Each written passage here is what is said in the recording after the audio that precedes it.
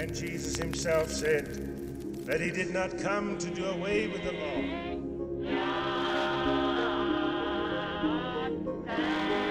Not take us out of this world if he does not want us to be contaminated by it. This is the Adventist Pilgrimage Podcast with your hosts, Michael Campbell and Greg Howell.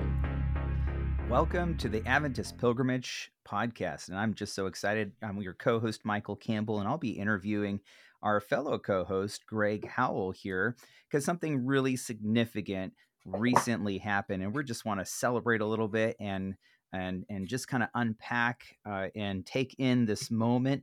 Greg, something really big happened just recently. Tell us what that is. Well, I've been working for quite a long time on my doctorate in church history, and I defended my dissertation just a little while back, a couple weeks back, successfully with just some minor revisions. Congratulations, Dr. Hey, Howell. thanks. Yeah, so you did a PhD in American religious history, right? Yep. Where did you study? I came to a little university out in Virginia, Regent University. Okay. And had a church history program. Started it quite a while ago, back in 2015. So it's taken a little bit of time, but That's what, 7, with 8 a years? pandemic. Yeah. Well, that's not too unusual, Greg. I mean, that's usually anywhere in the 5 to 10 year range is pretty normal, I would say. So, man, congratulations. But it I felt hope you're long. basking in, and I hope you and your family just could kind of soak this moment up a bit. We have. We've went out for a nice little dinner and just kind of celebrated all along the way. So. Yeah, well, some people say it's like having an extra child. So there you go. Your family just got a little bit bigger. And so now we have Dr. Greg Howell. So I'm just so stoked. And tell us a little bit about what you actually study. What was your topic? Why did you become interested in this topic, Greg? So help us out. My topic, I boiled it down a couple of ways because honestly, you get that question all the time. And I focused in on a history of Adventist hermeneutics, which sounds ridiculously boring. All right, hermeneutics, just help us out for a second. What is that really quick for someone that might not know? Sure. It is basically the way you study the Bible, Okay. The method, the tools, and the way you go about reading it so that you can understand and interpret it. So like the interpretation of inspired writings, basically, right? Exactly. Okay. You can have a hermeneutic of anything, but this is, specifically, how do we study the Bible? And I would say probably a healthy imbalance is what we're kind of striving for, right? Exactly. Looking for some sort of goal to drill down and figure out what the Bible really meant. Yeah. And not putting our own ideas into it, but pulling out ideas that are supposed to be there. To be faithful to Scripture, right? And inspired. Exactly. writings. That's the goal. Okay. And so I studied a history of that because our church, from its earliest point, has had a hermeneutic that they preferred. Okay. And just looking at how that kind of worked its way through the denomination till now. So if I'm hearing you right, how our church and its history has a history of how they've studied and interpreted the Bible, and maybe Ellen White. Ellen White is right along with some of that. Yeah. Okay. All right.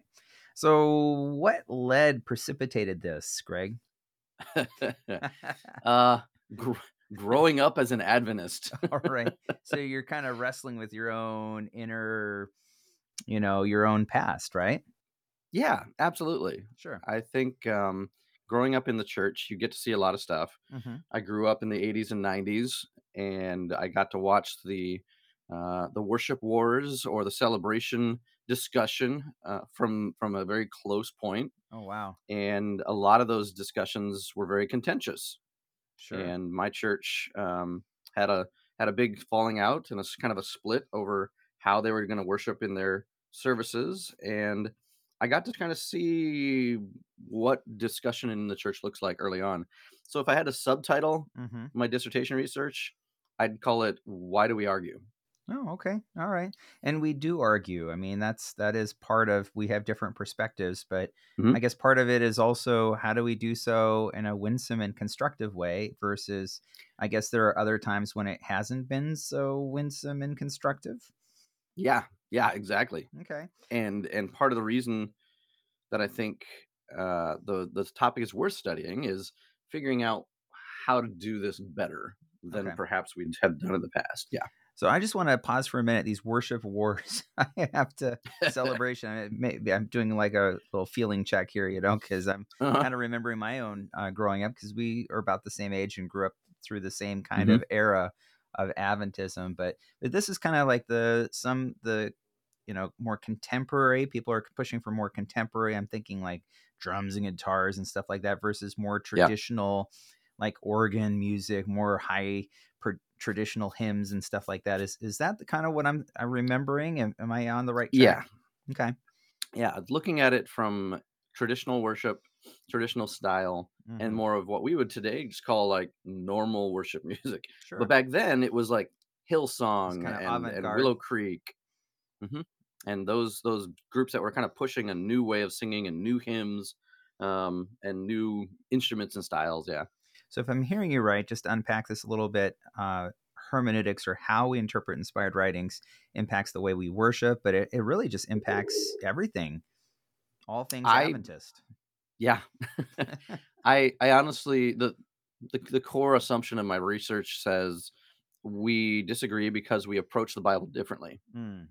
and we find different interpretations depending on the method we use to study. All right. So elevator pitch in a nutshell, what did you find? If you can do What that. I I'm trying found oh, I can. I've had some practice telling people this stuff. All right. Um what I found is that throughout the church's history, Hmm. we have had multiple hermeneutic trends Okay. that have kind of grown up Mm. from our earliest years all the way up to our present. And I identified five of them, with some case studies and some historical background Hmm. that I think have influenced us all the way along. Mm-hmm. We've used them at various points, and we've developed them because of the cultural context that we were growing up in. Fascinating. So if I'm hearing you right, there was kind of like a basic assumption or a basic, very broad hermeneutic, and then out of that, over time, as time kind of went on, that there became more clearly defined these five different hermeneutics. Am I hearing that Mhm. right? Yeah, Well, yeah, tell us more. sure. Um, if we had to start, the easiest place to start with most Adventist research is Hmm. William Miller, right? I love him. And Miller is reading his Bible and his coming back to his early Baptist faith. Right. And in his very early pamphlets, he's putting out a hermeneutic that he's using. Mm. He had 15 points or methods of Bible study that he kind of outlined. Here's how I read the Bible, and we've typically talked about it as if he just came to all of his conclusions about the second coming and Jesus and everything, with a Bible and a Cruden's concordance. Hmm. But really, if you're looking in deeper, there were things in his mind and in his worldview that influenced his reading as much or more than just a Cruden's concordance. There's precursors, right? We come Hmm. to everything with a bias, Yeah. and so identifying here's Miller's hermeneutic. Here's some of the factors in his world that affected his hermeneutic. Then kind of springboards us on, Hmm. and Miller starts with this is basic idea that you can read the Bible, understand it, and come to conclusions. And then the next generations of Adventists that have kind of grown out of those Millerites took some of it and had to adapt it. Um, I used Joseph Bates and the Bible Readings for the Home Hmm. series that was put out, and noticed that they tried to take Miller's hermeneutic, but their times forced them to do it a little bit different. And that hermeneutic kind of grew through it. I called doctrinalized proof texting, because Bates is growing up in the 1850s and 60s into a method that was much more apologetic, Okay. and he had to adapt his Bible study to work with open debates Hmm. and with this public evangelism in cities that he would just walk into and start preaching and get a 15-week series going with. And so his Bible study method changes. Okay. You We have a great tool, a source book for his studies in his personal Bible that Andrews has at the Center for Adventist Right. You Research. did like a paper on that. I did, yeah, but using the back. Is that And part of that your what was great dissertation now was too? it is part of it. I love it. I love it. You All got to right. use research you've done, right? Sure. Yeah. All right. Tell us. So Bates's Bible is a record of his Bible study techniques that he used when he went into cities and people's homes. Hmm. And so you can see his hermeneutic in live time there. It's got chain references that link you from one verse to the next. He's got topics he's pasted in there, state of man, state of the dead, and you can just follow his studies as if you got to sit down with the various people that he worked with. The most honest man in Battle Creek. It's those kind of studies that he would have done. So you follow him through there, and you can see how he shifts things from how Miller did it to his own present context. From that point, Bible readings for the home starts coming out, and you get a whole nother hermeneutic there with an even more fleshed out doctrinal way of studying, where we have 150 Bible topics and questions, and we've outlined this proof texting lists that just kind of push forward the idea that we study the Bible to understand doctrine and to have a very clear list of verses of why we believe these doctrines. Okay. And again, that's a hermeneutic that's specific with a goal in mind. Hmm. So yeah, from there, I identified over time anyway. I usually had to jump decades, Okay. which was kind of the that was the challenge of the research, is I didn't focus on just a one time or one story. So I it's a focused little on this. eclectic in that you're picking different, times with different hermeneutics. Am I Yeah, hearing you right? yeah, case studies, right? Sure. My goal was to study the history of the idea, Hmm. the history of a method that we used. So that was definitely a little bit more challenging in that sense. Okay. So we got But Miller, Bates. Miller Bates, and then I move on to an Ellen White centric hermeneutic, Hmm. which really comes into um, prominence during her own lifetime. But Hmm. it's where people used her to help them interpret the Bible. So taking her writings, reading them, and using them as an explanation or as a tool that says, "Oh, how should we understand this verse?" Okay. And she didn't always like that. She kind of, I would People, say, even resisted it, right? she did. We call it using her as a divine commentary, right? Mm. Um, she fought against it in her own lifetime when it came up, and said people just need to read their Bible. If you would read it well, she said, you wouldn't even need to read me.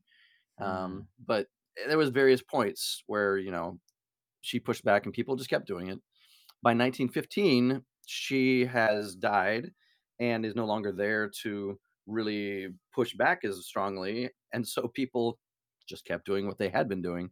So that hermeneutic of using Ellen White to explain the Bible becomes a really prominent thing, and I highlight the rise of the Adventist Reform movement Hmm. as one of those moments that where you can see that hermeneutic really working in a strong and an unfortunate way, actually. Yeah. Um, the Reform movement comes out of World War One, and it's a story of German Adventists that resisted conscription into the army during World War One, Hmm. based on their belief that you couldn't participate in war because you'd have to work on Sabbath and you would have to kill. And Okay. that's, I mean, a good argument. The government, however, said your denomination, your church, has to come to us and tell us that that is an official position, that you're a pacifist because of these beliefs. Right. And this is World War One. Nobody's getting messages back and forth the Atlantic very quickly. and so they were kind of left on their own. Mm-hmm. And the leadership in Europe at the time did not stand behind them and their reasons for refusing to participate.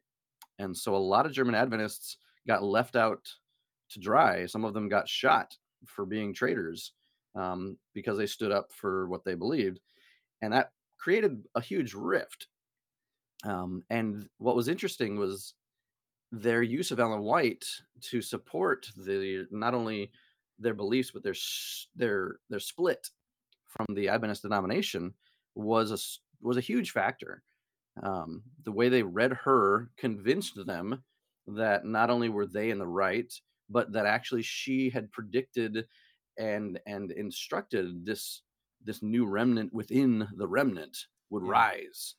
And they put themselves into the prophecies of Revelation. They were the fourth angel that would come after the three angels, and a lot of Ellen White usage there.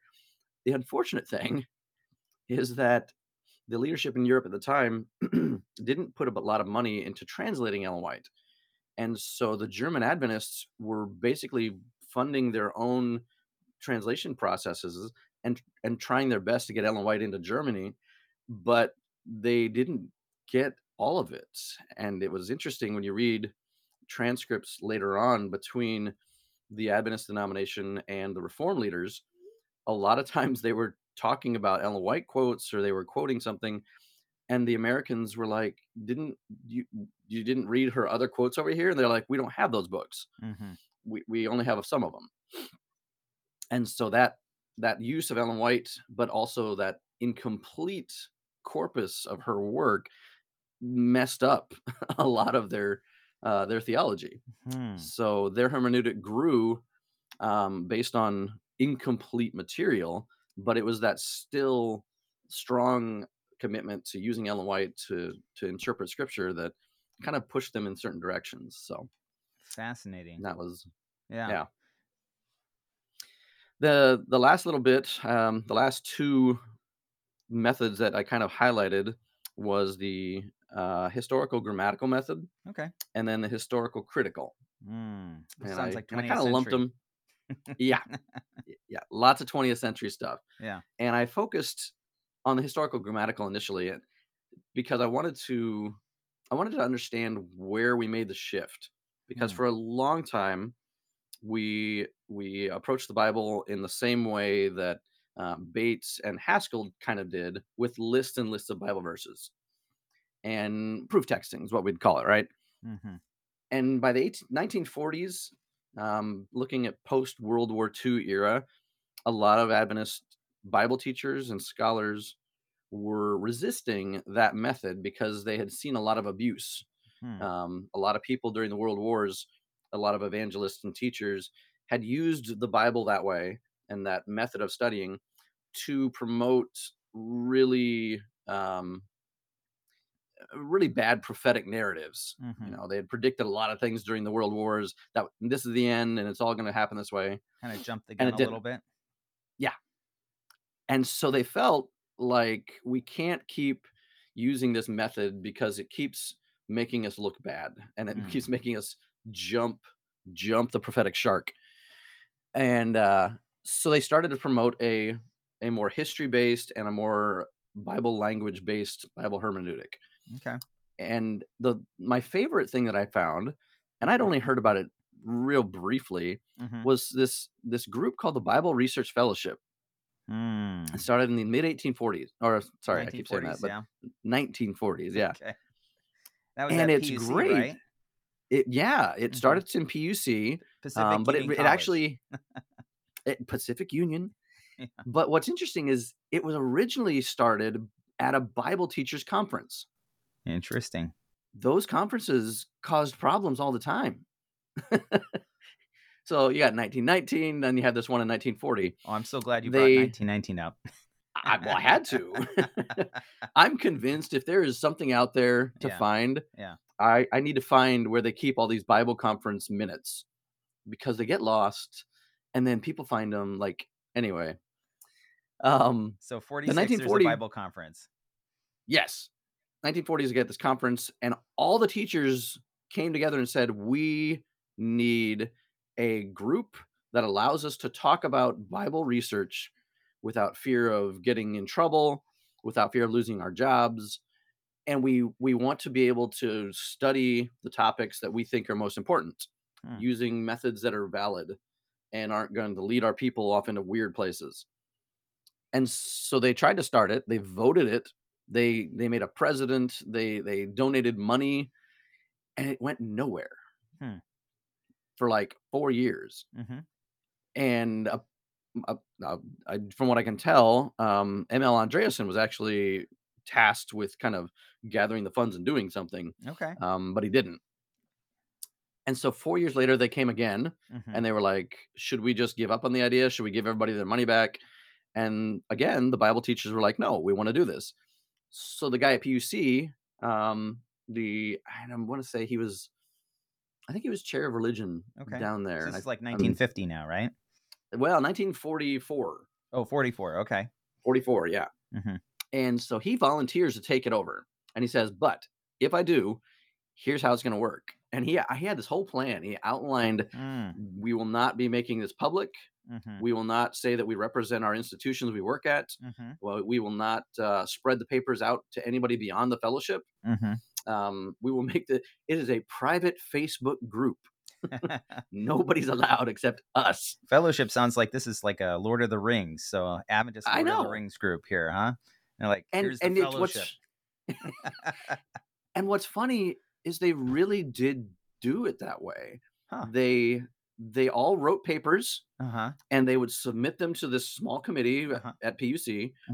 They'd read them and like say, is this valid scholarship? Is this even like making sense? And if they approved it, then they would send it out to everybody else in the fellowship. Sure. And they would just keep it to themselves. But when you look at the topics that they're studying, it's a lot of the stuff that would sound familiar to us. What are the seven thunders of Revelation? What about the sanctuary? Did we get it right back in 1844? How do we understand Bible prophecy in modern context? They had a lot of topics that you hear more about later on in the 60s and 70s, causing a lot of problems. But in these early years, they're just discussing it amongst themselves, and it's becoming a bigger thing. It only lasts for about 9 years. By the early 1950s, it had grown to the point of having over 250 members. A lot of General Conference vice presidents were on the mailing list and asking for more. It was very popular.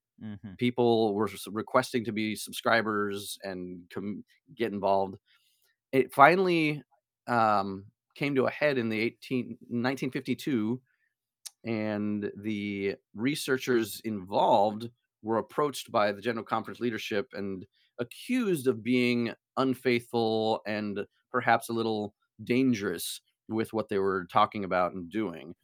And I found this old correspondence with Raymond Cottrell, who was a secretary of the fellowship, who was outlining his defense of the fellowship. And he wrote through all these different reasons why the fellowship was a good thing and a helpful thing. Fascinating stuff, because you get a real sense of what it had grown into. And he went to the General Conference session. Yeah, he was the ring bearer. Exactly. And he goes to Mordor in 1952 at the General Conference session. So in reading the minutes in the 19 that year. Yeah. The Bible conference, he did a couple papers for that. And then he comes to the another GC. Bible conference. So there's the Bible conference that sets off the Bible Research Fellowship, and then there's the 1952 Bible conference, right? Exactly. There's more Bible conferences back then, but yeah, they kept they kept going for it, and the GC kind of called him in and said, "Explain this whole thing to us." And so he made his case. It was like a 25-page document, and in the end, they said, "You've got to make this part of the General Conference departments. You need to have oversight." And interestingly enough, Cottrell was like, "Well, if that's what you're telling us we have to do, then we will disband it and quit." And he did. what grew out of that was later on a department that was specifically focusing on apologetics and wrestling with this stuff, and Sure. that department eventually becomes BRI. Biblical Research Institute. That's what we have in the Ex- General Conference headquarters today, right? exactly. Okay. Now that's not necessarily to say that the fellowship became BRI. Mm-hmm. It was more of they wanted the fellowship to become a department. Mm-hmm. They said no, but then they made BRI. So it's kind of like Um, a complicated process, but it turns out maybe a little different than what they wanted. But it's still the church is realizing it needs its scholars. exactly, exactly. Okay. Because Yeah. the fellowship had done good, and a lot of people said this is feeling a need that the church has. Mm-hmm. So yeah, that part was kind of great. And what's interesting about the fellowship itself is they're pushing a historical grammatical hermeneutic. Okay. They're wanting to advance the method of study for the church. Hmm. Um, but what's cool to me is that the fellowship had these main leaders, Cottrell, FD Nickel, Mm-hmm. and quite a few others. Mm-hmm. Within a year of the disbanding of the fellowship, Mm-hmm. all of a sudden you have the proposition for the church to make their own Bible commentary. Yeah, I was about to say that weren't they all involved in that project? Exactly. The fellowship became the editors and assistant editors of the Seventh day Adventist Bible commentary series. Hmm. And so there's a direct link between the ethos of the fellowship and the ethos behind the commentary. And That's what I found awesome. interesting was that they maintained their independence. The Bible commentary never became a general conference publication. It was specifically a Review and Herald project that was put out there. Even in that, they maintained some independence and some ability to write what they felt was true and best. And again, they created a hermeneutic tool that the Adventist Church had never had before. Hmm.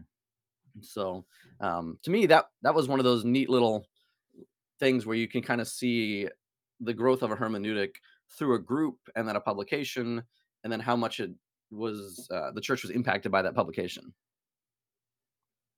Love it. So we got historical grammatical. Where do we get Mhm. historical critical? Well, historical critical was a little bit trickier.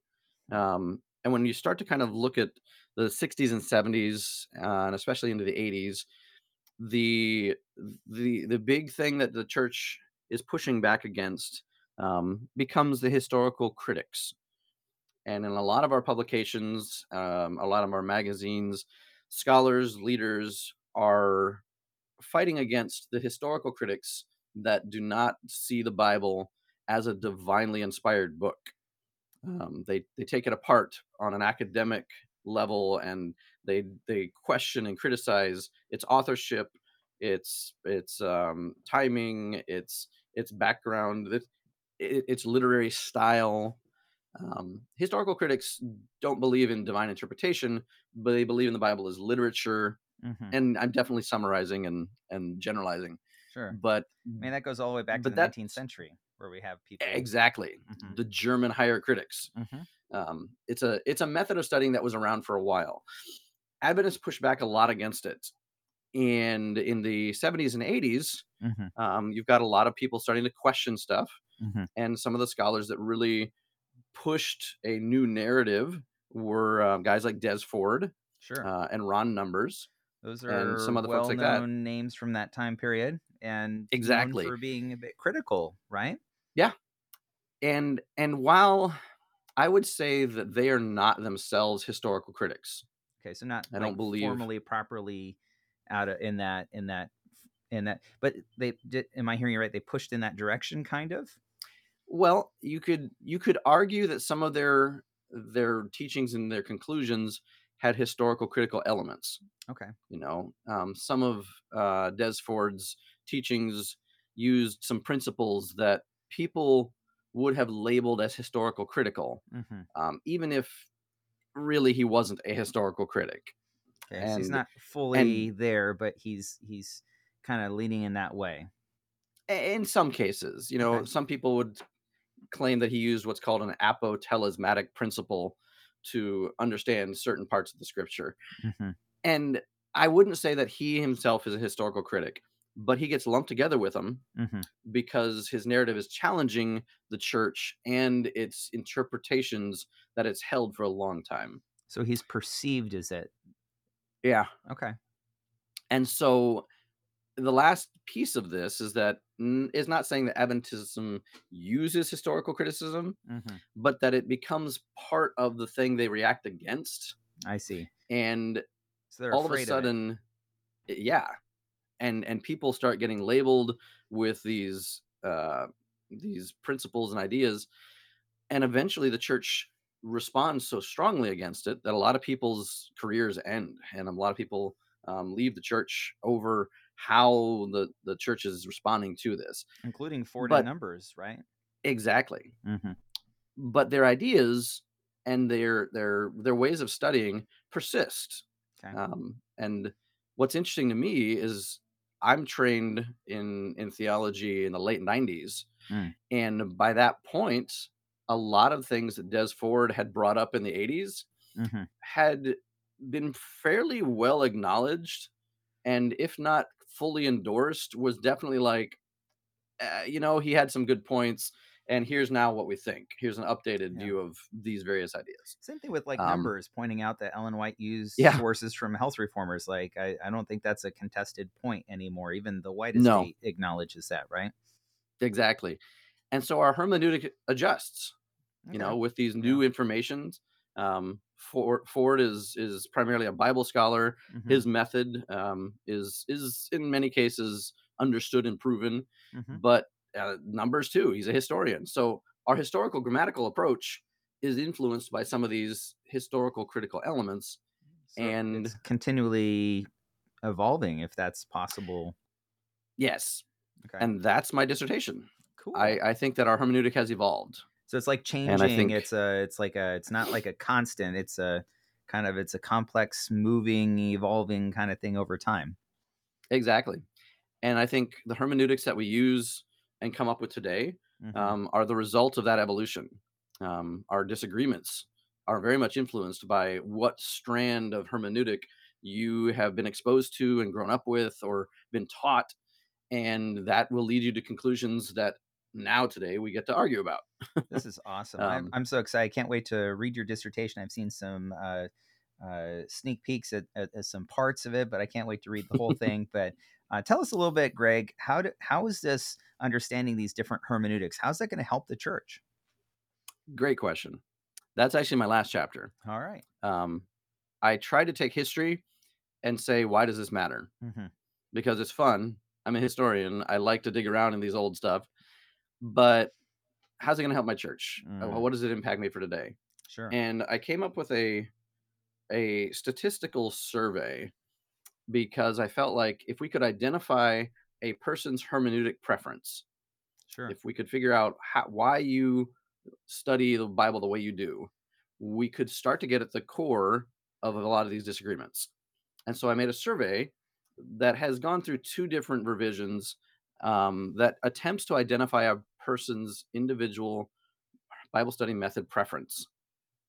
And from that, my goal is to figure out not just what is the preference, but why do you have it? Is it your background? Is it your culture? Is it more of your education? What is it that has pushed you to prefer this method over other ones that are around? And my thinking is that if we have historically identified certain methods that are now influencing all of us today, then we can possibly start some of these arguments and these discussions that we have for more of a level playing field that says, I have this hermeneutic that I seem to prefer, you have a different one. Therefore, our conclusions, even though they disagree, may not be 100% right or wrong. Right. It could be a factor of what you were taught, what you grew up with, what your culture is. Mm-hmm. And if that's true, then maybe the liberal on that side or the conservative on this side have something to offer each other. Hmm. that could help us lead to ultimate truth rather than just pigeonholing ourselves over here and saying, I'm the only one right because my method is right. So maybe we need to do a better job of listening to each other Maybe instead so. of maybe boxing each other in corners and accusing each other, if I'm hearing you right. So, Yeah. The I think in my own ministry, the thing that has undermined my my peace as an Adventist is this sense that there's only one right thing hmm that we all have to subscribe to. hmm And if we aren't, then we are instantly going to be labeled or asked to move on or whatever. I've seen a lot of fights in the church, and I think that both sides have something to offer, even if I disagree with them. hmm And if I can't see my disagreeing brother across the table as valid, hmm I will diminish the church and I will bring it further away from the ideals that it used to stand for in the earliest days. We came together in Bible conferences and studied, and we didn't agree on most of the things. hmm And the only reason we have the pillars of Adventist doctrine is because we eventually were able to see each other as valid and let each other influence our thinking. If we're not doing that anymore, truth isn't going to progress. Sure. And I think it's pretty clear that Adventism was founded on the idea that truth is progressive. I love it. Well, going back to our roots then, huh? And kind of Yeah, rediscovering that a little bit. And maybe if we did that, that might help us all to get along a little bit better. I would hope so. I know that that's also pie in the sky thinking.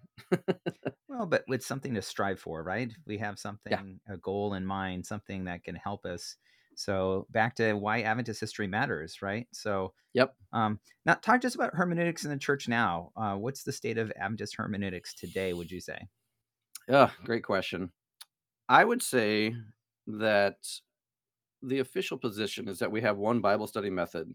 We Mm, voted on it in the 80s. hmm We made an official statement of here is the official Bible study method. And it was Right, a historical grammatical one. right.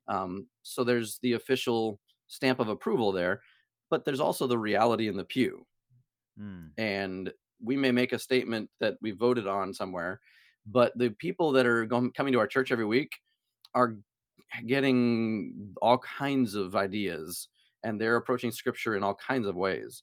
So I do think there's a disconnect between our official statements and the lived version of Adventism in our churches.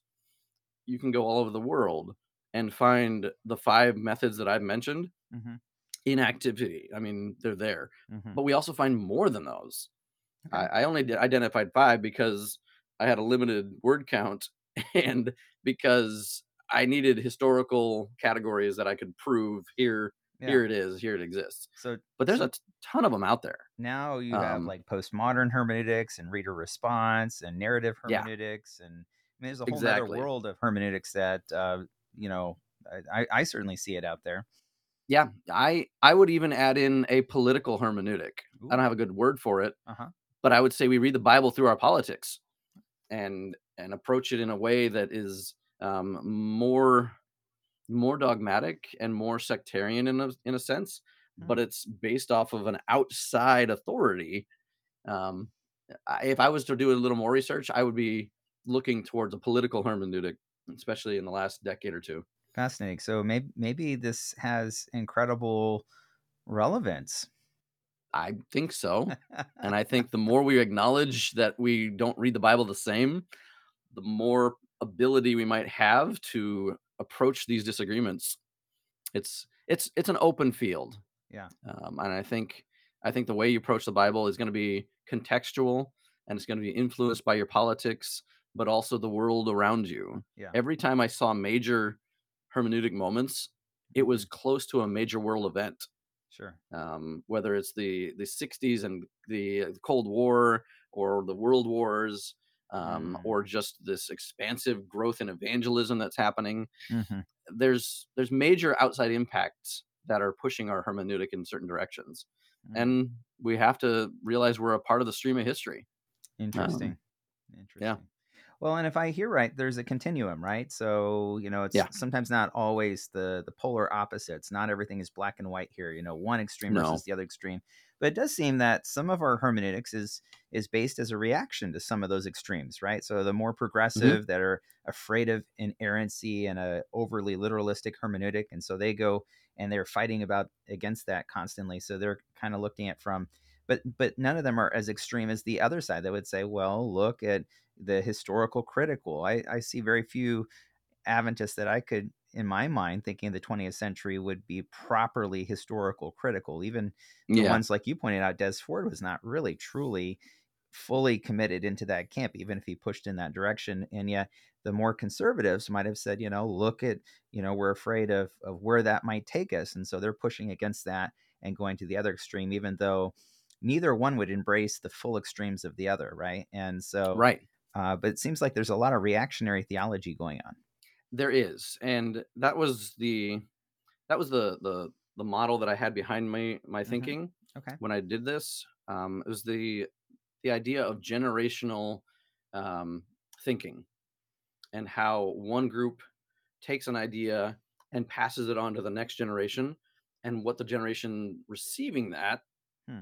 does to the idea, and how they change it, and then hand it off to the next group. Um, And again, it there's keeps there's evolving, right? it does, and every generation is affected by what it thinks is most important. I had Interesting. a moment actually where this kind of clarified in my head. My wife's grandmother was dying right before pandemic hit. Oh, I'm so sorry. Yeah, and I remember her as the one in the family that always got identified as the reason my wife's family was Adventist, because she was brought into the church in these old tent evangelistic meetings, and from there the family became Adventist. She's the core of that, right? And her view of Adventism was passed on to her children and her grandchildren. And I thought to myself, she has no control over what happens to this after she passes it on to us. She had certain things that she felt were the most important, the most true. And the next generation took it and changed their priorities, or somewhat changed how they felt the church was more important here and there. Every generation passes it on, but we have no control over what the next group does with it. Hmm. And that to me was kind of a powerful thought, especially in how we look at not just what we believe, but how we come about with the things we believe. We can't change that. The Nobody wise. saw World War I coming and knew, like, oh, here's how we're going to react to it. You just Mm. react, Sure. and things change as a result, and then you pass on to your kids this thing that you came up with because of the factors around you, but they don't have the same factors. So I got stuck on that evolving idea that we really are impacted by the culture we're in. Fascinating. The world in which we live and how that shapes us. Yeah, exactly. Well, any And final our thoughts, takeaways? I mean, we could spend I'm sure all day because this is your passion. Sure. You've just been working on this. So, by the way, one quick question: Mhm. what fun archives did you get to visit? I always like to ask that question. Oh yeah. I know you went to a number of different places, but what did you find most Yeah. helpful for your research? I visited the General Conference archives Okay. couple ways back. Mm-hmm. Unfortunately, when I was doing a lot of the research, everything was closed, and so it's Pandemic. mid-pandemic. Yeah, That's and tough. so it was a little hard to do all the research that I wanted to do, but praise God for faithful archivists that were willing to go into the stacks and take pictures of things for me. Um, Big shout outs to Ashley Chisholm Ashley, and go Catherine Van Ashley. Arsdale. Yes. I mean, they helped a lot. At the Center And for Jim Adventist Wibberding. Research now. Mm-hmm. Yeah, Yeah. yeah. And yeah, I go Jim at PUC. I had stuff that I needed to look at PUC, Mm-hmm. at the General Conference Archives, and quite a few other private collections. I worked with a lot of people that had images, And the internet was my best friend too. So the Internet Just Archive looking for was scans also and digitization of documents. And exactly. man, I know we did an episode with the Indiana Campbell, but I think it should be Indiana Howell, because you're amazing at just finding these small collections with people, networking, and helping to get some of these rare historical documents preserved. I love it, Greg. Ah, well, thanks. It's luck half the time. I see something on eBay and I Serendipity. check it out, Yeah. and yes, the guy had some of the stuff in his old barn, and he sent me the stuff, and it's like water damage on the edge, and I'm like, what else do you have? And he came up with more stuff. Yeah. So you just kind of follow where the rabbit goes. Well, you have file cabinets of stuff at your house now. I do. Too many. Thank you, Starting. Melissa, for allowing your home to become an Adventist archive. She has been a patient saint. Blessings. I think of anybody else, right? Our spouses that support us Oh in yeah. research. So Yeah. This is a amazing. family endeavor. Sure. Well, any final thoughts before we wrap up? I think if I was to summarize anything, I hope that some of the work that I do develops the historical narrative of the church. Mm-hmm. But ultimately, I think my final thought and hope Mm-hmm. is that we learn how to argue better by acknowledging that all of us have a reason that we read the Bible the way we do. Hmm. And if we are able to see that there's a good reason for that, I would hope we can hear each other better and give each other some benefit of the doubt Sure. that we're all being honest and true as much as possible to how we see the scriptures, Yeah. which at its core is the Christian experience. How you hear God's voice through the Bible is very much a personal thing. Yeah. And it's not always going to sound the same. So, Amazing. yeah. So, by the way, we may have someone listening that may want to become an Adventist historian or pursue doctoral studies at some point. Hopefully. Where do you see? What advice do you have to them, and what topics would you like to see now that you've done completed this phase of your research and this Yeah. significant milestone? Where do you see the field going in the future? I would love to see more work on Cottrell. Mm-hmm. I think he's a major thought leader in the time. There's no biography on him that I know of. Matthew Lucio, I think I Cottrell know, is yeah. calling you. That's one I'm interested in, even myself. I would love to hear and see more work on the Bible study, Bible method Fellowship. statement from the 80s. Oh, okay, the Rio That, de Janeiro one from '86. well, yeah, but it starts in Mount Vernon. Before. There's some stuff happening in 82 was Oh when man, it first comes up. I can't wait to read that material in your dissertation. That's new to me. I found a very pseudo statement that was published in the minutes in 82 that very much mirrors what we eventually voted on in 86. Okay, so that's an So there's evolving some process story in through the there. 1980s, huh? Yeah, I want to know more about that. Hmm. Um, and I'd ultimately love to see some more work done in the sociology of Adventism, Ooh. because how we understand what the church is doing on the local level, Mm-hmm. I think is not understood. And we've seen a little bit of that even just recently. The studies that have come out with people's doctrinal ideas Mm-hmm. was kind of startling to a lot of folk. Hmm. Statistically looking and saying, what do our people believe about state of the dead? What do they believe about how to keep Sabbath? All these different things. Not what we expected, Okay. because Yeah. what you teach isn't always what everybody believes. Mm-hmm.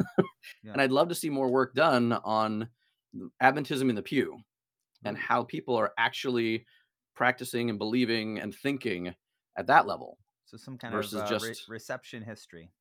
a little bit. Yeah, I think there's a lot of things that we need to understand there if we're going to have any real handle on the direction the church is going to go. Love So it. that's a little more modern stuff. Well, Greg, this has been so exciting, riveting. I know at some point you're going to work towards getting your dissertation published. Yep. Right? I'm and working on some so chapter revisions.